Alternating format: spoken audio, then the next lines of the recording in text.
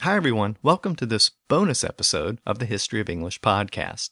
This is bonus episode number 4, Let Me Buoy Your Spirits. Or perhaps I should say, Let Me Buoy Your Spirits. In fact, that's really the main subject of this bonus episode, the pronunciation of the word B-U-O-Y in modern English. Now, a couple of episodes back, in episode 31, I concluded the episode by discussing some words that passed from the Franks into modern English. And one of the words I mentioned was that word, B-U-O-Y, which I pronounced buoy. And that is the most common pronunciation of the word in the United States. However, that pronunciation elicited a great deal of discussion in the comment section of the episode on the website. In Britain, the pronunciation is buoy. And it's my understanding that that's also the pronunciation in Australia. And it also appears that Canada tends to use buoy as well, but buoy also makes an appearance in certain areas, perhaps due to U.S. influence.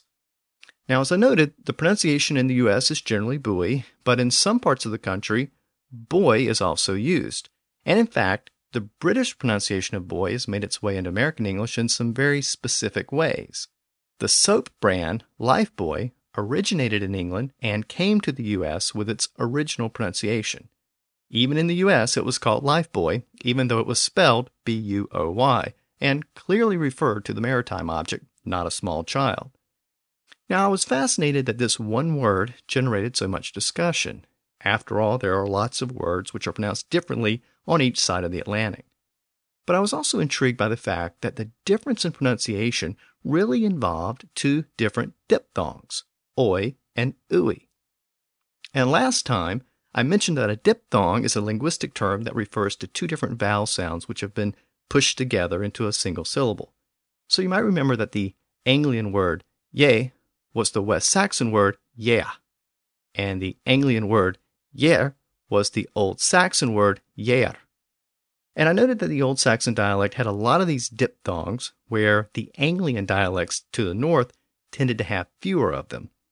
And the reason why we still spell both of those words with that EA in the middle is because it reflects that diphthong, ea, which the West Saxons used. Well, in these examples, it may have seemed like a very subtle distinction. But when we're talking about words which are a part of your language and which you use every day, those differences can be very noticeable. So the differences between buoy and buoy may not seem all that big linguistically. But when you're accustomed to one pronunciation and then you hear the other, it can be very striking.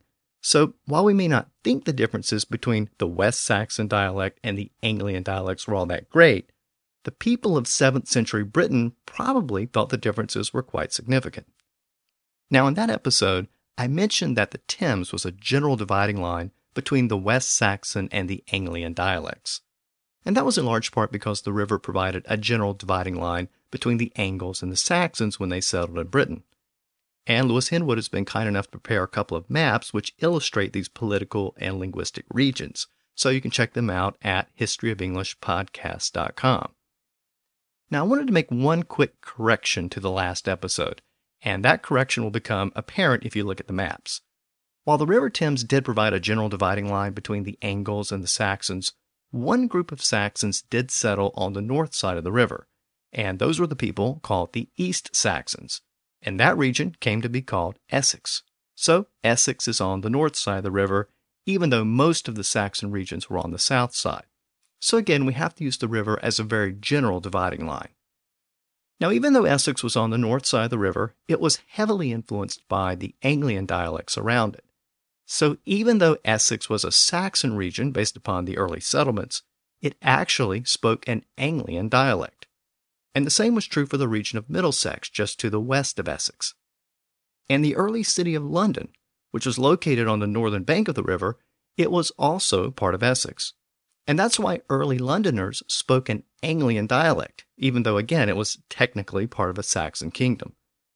And since modern English ultimately derived from English dialects spoken in and around London, that's why some aspects of modern spoken English derive from these early Anglian dialects, even though the standard written version of Old English was in the West Saxon dialect. So I hope you can follow that and all of that makes sense. The bottom line is that both the Anglian and the West Saxon dialects feature prominently in the development of the English language. And ultimately, the differences between the dialects weren't all that great.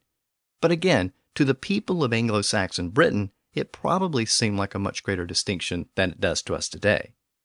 And that brings us back to some of the differences between the modern dialects of English, which may not seem all that great to people who are learning English for the first time, but can seem very significant to native speakers.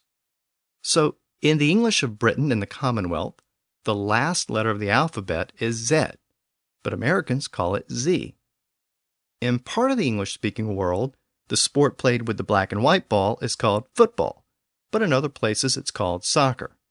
And in some places, English speakers pronounce B-U-O-Y as boy, and in other places it's buoy.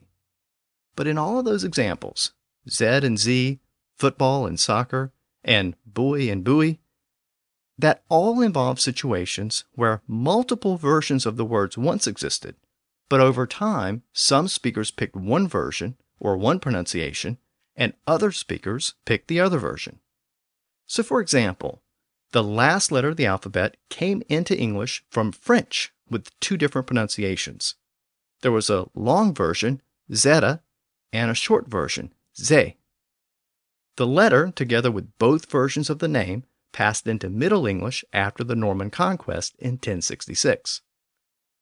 In the Middle Ages, the letter developed many different pronunciations, which included zeta, z, zad, and izard.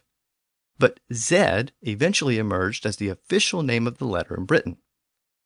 When the British settled in America, both Z and Z were in common use.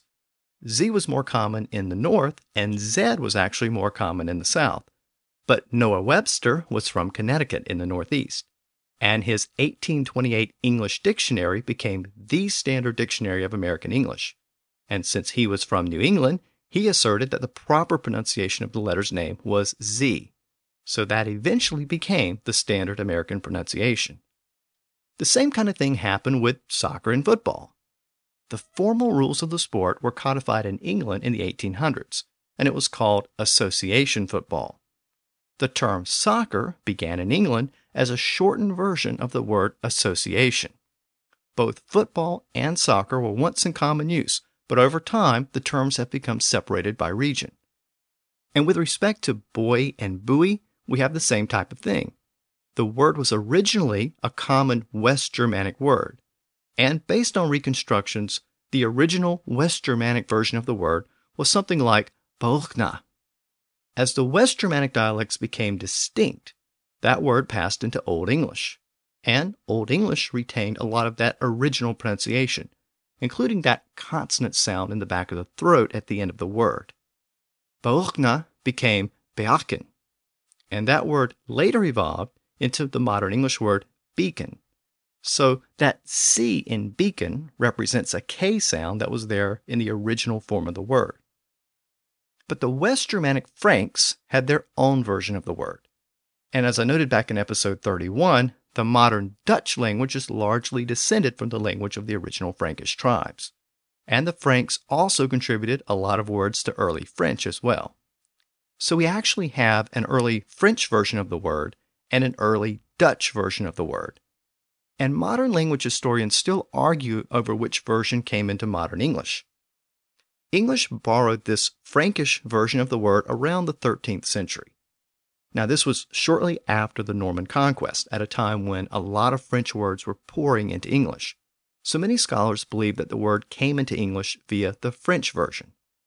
But England is located directly across the channel from northern France and the Netherlands, so there was a lot of maritime contact between English speakers and Dutch speakers. And since this particular word, buoy or boy, is a maritime word, it's very possible that the Dutch version was the version which was borrowed into English during this period. In either case, both versions of the word were still quite similar at the time. Now, I don't speak modern Dutch, much less Middle Dutch of this early period, but it appears that the Middle Dutch converted that K sound at the end of the word into more of a Y sound, so that the word was something like boeia. So it appears to be a two-syllable word with a Y sound in between, boeia. And I should note that many modern European languages still pronounce that word with a Y sound at the end. So here's the modern German version. Boje. And here's the modern Danish version. Buoy. And a borrowed version of the same word also appears in Czech and Polish. Here's the Czech version. Buoy. And here's the word in Polish. Boja. Now you can hear that Y sound at the end on all of those versions. And as I said, it appears that Middle Dutch also used that sound. But at some point, it disappeared. And modern Dutch actually uses a pronunciation which is closer to the American pronunciation. Here's the modern Dutch version. Buoy. So what likely happened here is that the final syllable, the y part, was dropped at the end. And when that happened, the last vowel was the E sound. But what about French? Well, the early French had borrowed the word from the Franks as something like buoy as well. Over the centuries, the pronunciation has continued to evolve within French. So here's the modern French version. Buoy. So the final syllable has become more emphasized with an A sound in modern French. So that leaves us with English. And it's difficult to determine what the pronunciation was in Middle English. In fact, it's very likely that there was no single pronunciation in that period. Not only were regional accents very distinct in that period, much as they still are today, but a lot of words had been borrowed into English. Since they weren't native English words, the pronunciations probably varied quite a bit. And here we have a word that could have come from Old French or Middle Dutch. And it's very possible that it came from both. Both versions could have been circulating around Britain at the time. The upper classes who knew and often spoke French, they would have been more likely to use a French pronunciation. But sailors who worked along the coast may have been more likely to encounter the Dutch pronunciation through trade and maritime activities. So they may have used a slightly different Dutch pronunciation. And as we've already seen, this word was adopted throughout Europe. So there may have been different versions of the word floating around from the very beginning.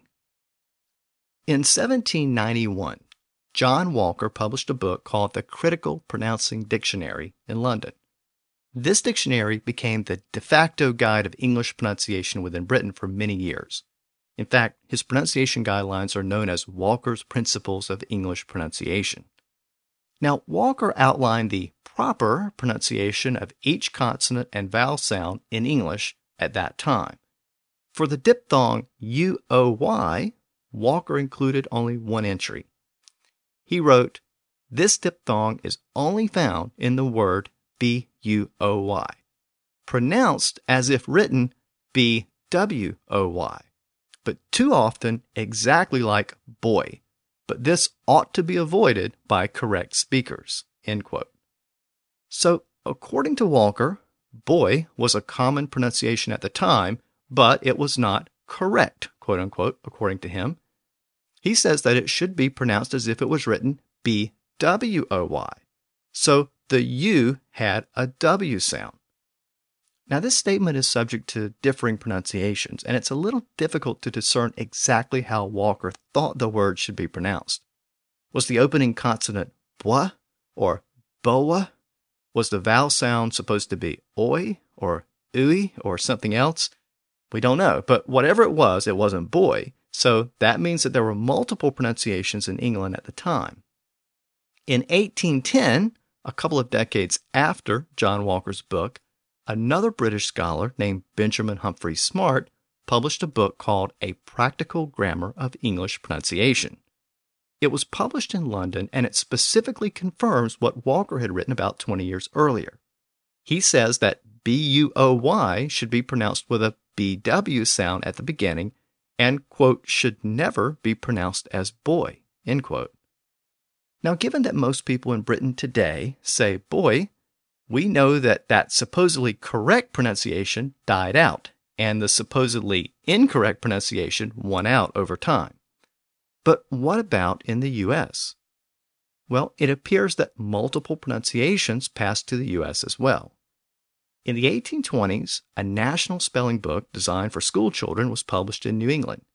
It used John Walker's pronunciation rules from a few decades earlier in London. It also specifically said that the word should be pronounced as if spelled B-W-O-Y.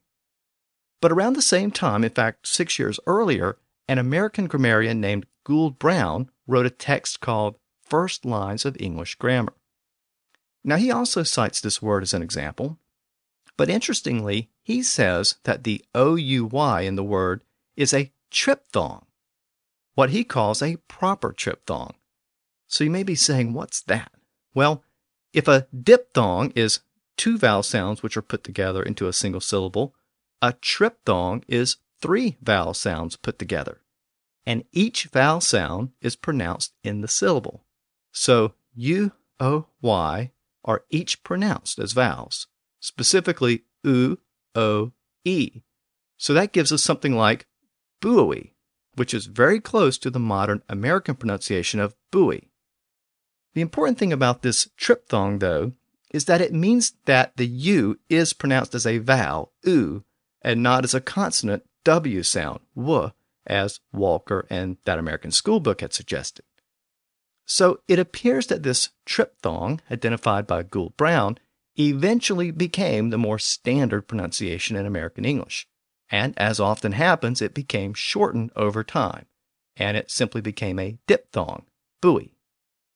But the important point here is that neither the British boy nor the American buoy was considered the correct pronunciation early on, but over time, these pronunciations evolved, and they replaced the original version that was considered the, quote, proper version in the 17th century.